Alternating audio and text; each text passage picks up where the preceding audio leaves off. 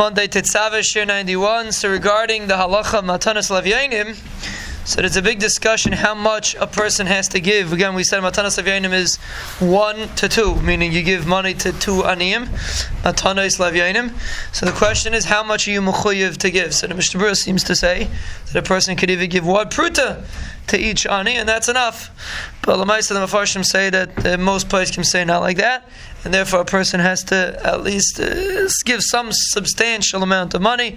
Moshe Feinstein says a lashon of enough to buy a suda kitana, that it should be enough to buy some food, which is probably between $5 and $10. Some people try to give $20, but it should be something chashiv that it could be considered a matana, something that a person could buy a suda with. That would be considered matanas lavyanim.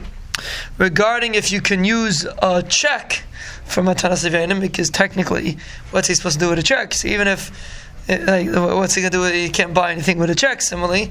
But so if you give the check before Yom Tov, so usually the person you're giving it to cashes it and gives the person cash.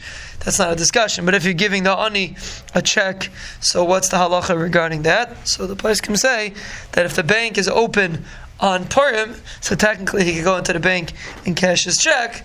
So then the halacha is it's considered money, and you could be yaitz matanas lavyanim with a check. But if the bank is not open, for whatever reason, so then if Purim's on Sunday and the bank's not open, so you can't get money for the check, so then it's very possible that the check is not considered money, and then you would not be yaitz with a check. Or if you get a post-dated check, most places can say also you're not yaitz because you can't do anything with it right now.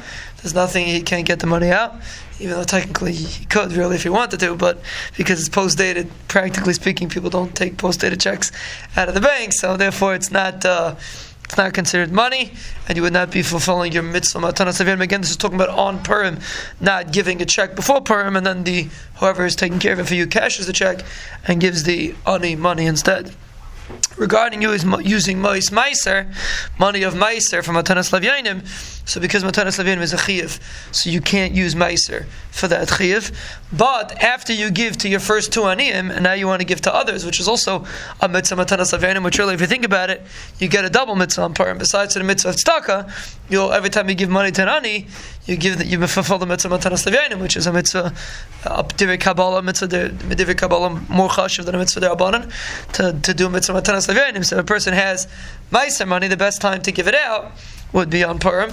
So first you give out your matanas lavyanim, and now all other money that you give out is number 1 tzedakah, number 2 matanas lavyanim, and you can give meiser money because you're already yaitz, so you're chiyuv on matanas lavyanim. So that would be a good way if a person wants to give out his meiser money, to give it out on Purim as extra matanas lavyanim. The Rambam says a person should try to give more money matanas lavyanim than he gives for mishlech manas. And therefore, if a person's able to give out extra money for matanas lavyanim, he can even use meiser money. It's a beautiful thing. You'll fulfill the mitzvah of tzedakah and the mitzvah matanas lavyanim.